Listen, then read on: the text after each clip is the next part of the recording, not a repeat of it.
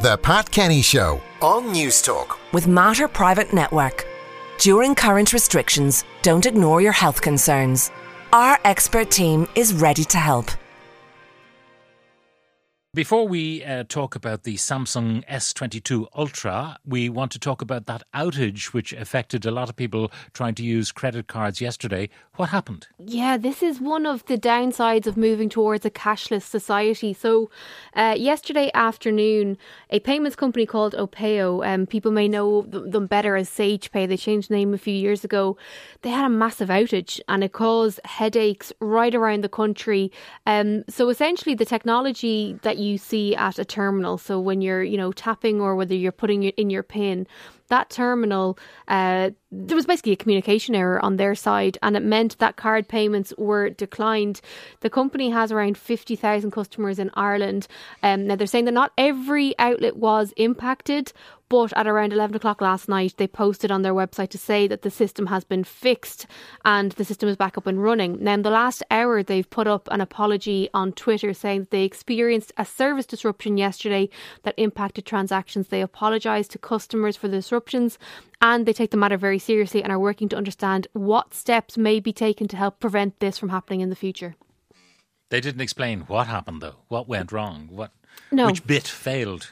No, and I think that is cause for concern, particularly when, as I mentioned there, I couldn't tell you the last time I either saw my debit card or had cash in my possession. I just pay with my phone. And so if I was out getting food, very necessary supplies, I would have been stranded. And I think I wasn't the only person in that boat. So I do think it's a big issue that they need to elaborate further, I suppose, on the cause of the issue. Now, Jess, we want to talk about the Samsung S22 Ultra, which is the Rolls-Royce of the S22.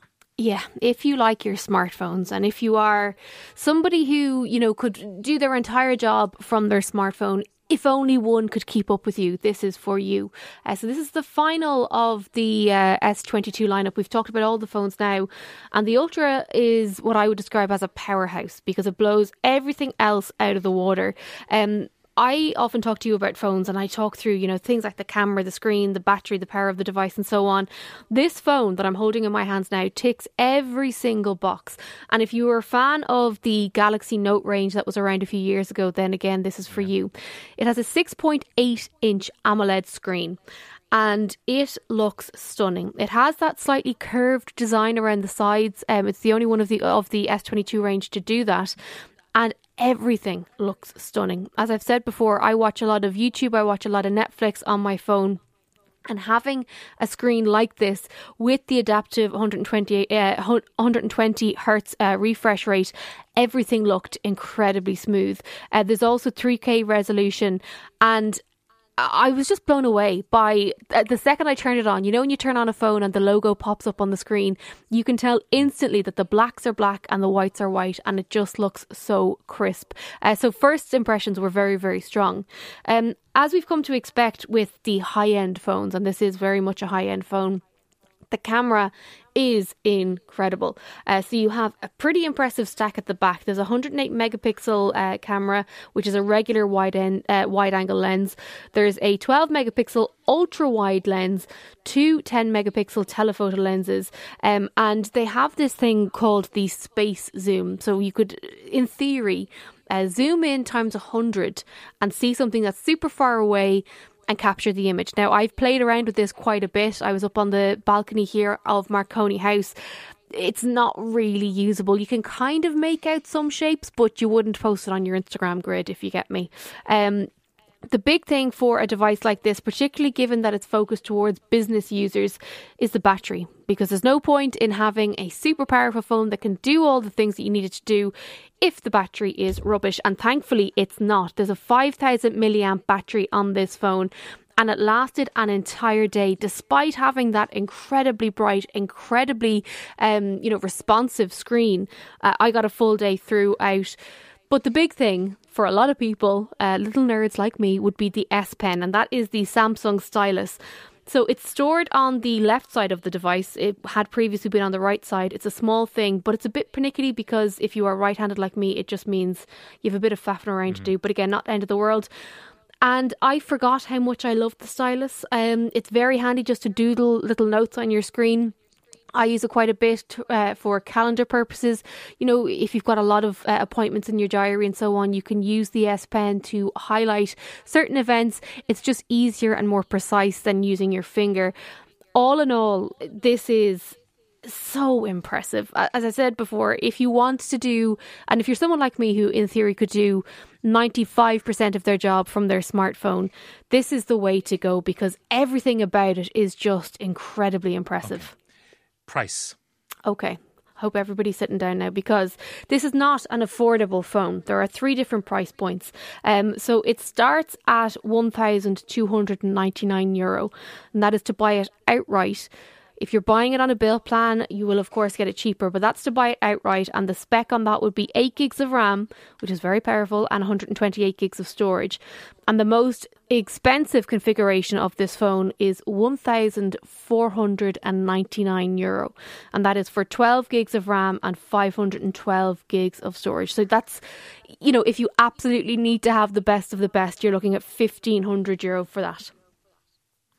Okay, so it is not for the faint-hearted, but for the business user who loves the S Pen. That's the way to go. All right, Jess, questions coming in for you. Could Jess advise me if the Samsung A32 is a good buy in that price range? I have a Samsung S7 at the moment, but I need to change it. I would appreciate Jess's advice. That's from Maureen. Yeah, the A32 is a very good phone. The A range has received a bit of a facelift in recent years. It doesn't look like an affordable phone. So the price bracket of this one, depending on where you buy it, is less than €300. So between €250 and €289. It looks like a high-end phone. It behaves and performs like a mid-range phone. You're not going to get the same performance that you would have had from your S7 when you took it out of the box initially. It is 5G enabled though. As far as I know, you can get it 5G enabled. So you would be getting it and it would sort of stand the test of time. So absolutely, yeah, go ahead. Another one, could Jess mention the name of the movie projector she recommended a few times on the show? That's from Frankie. Yes, I can. It is the Philips NeoPix Easy. That's what it's called. And you can buy it pretty much everywhere. I got my one from Littlewoods.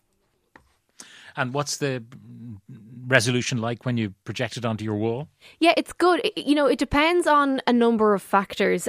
So what you need to consider first and foremost is, do you have a completely blank wall that you can put it on? Next, you need to consider the brightness of the room. I know a lot of people were looking at them for their gardens, for example, during last summer, but you need to take into account the brightness and so on. The resolution is quite good, depending on the source that the media is coming from. Because there are multiple ports on the device that you can stream through. I think it also has Bluetooth enabled as well. So it depends on the quality of the source, but it absolutely is great for entertaining kids, or if you're interested in your sport and you want to project it onto a big blank wall in a dark room, it does the job. I'm working from home, need an office printer. I don't print much at all. So a small, neat printer would be ideal. What would you recommend? Budget €100 to €150. Brenda in Mayo. Yeah, there are quite a few. The one that I always recommend is the HP Envy 6020E. It is sort of bog standard. It's less than £100. It's very easy to get the cartridges as well, and it's not that expensive to refill as well.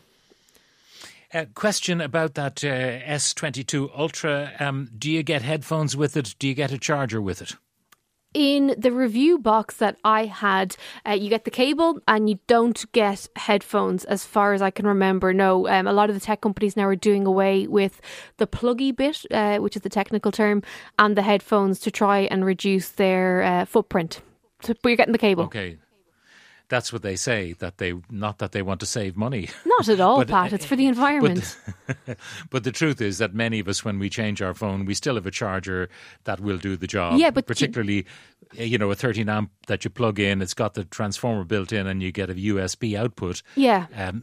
Most people have those, and no point in having, 20 of them. No, but one thing to note though is that a lot of the phones now, and even I was on the train yesterday, and the trains and the buses all have USB ports onto them now to help people charging and so on.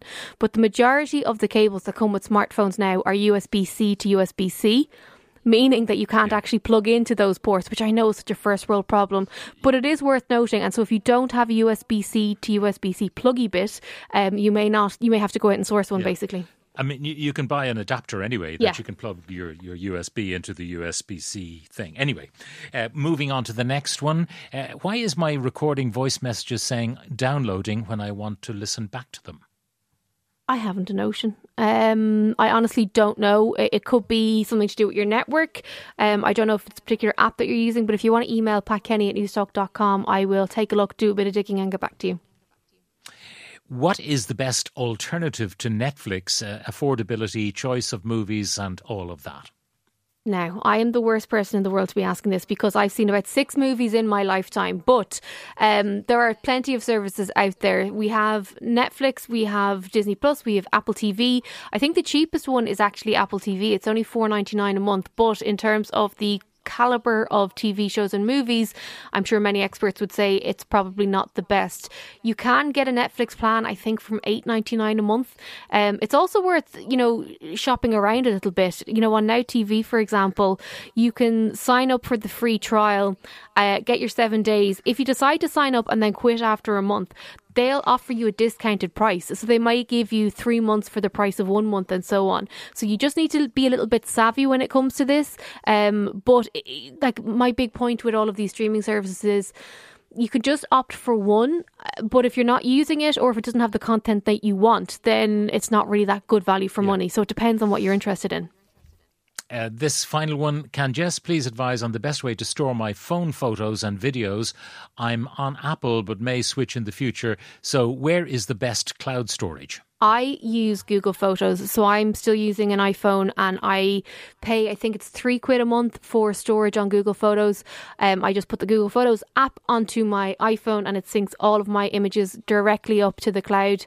If you already have an iCloud account or any other storage, it is possible to just drag them across to Google Photos and just have them stored in one place. That means regardless of what operating system you use in the future, you'll just be able to access them from the app. And a final question, when you have photos that you've taken a long time before and you haven't geotagged them or anything like that, can you do it subsequently? It is possible to do it. So sometimes it depends on if there are identifying features and so on. The technology is getting pretty smart and it can recognise a ton of things. It can recognise, for example, photographs from outdoors that may help sync it. It may be able to identify the country it was taken in and then you can just get more precise than that. But it is possible to do. It just can be a bit of a time-consuming process. Jess Kelly, our News Talk technology correspondent, thank you very much for joining us.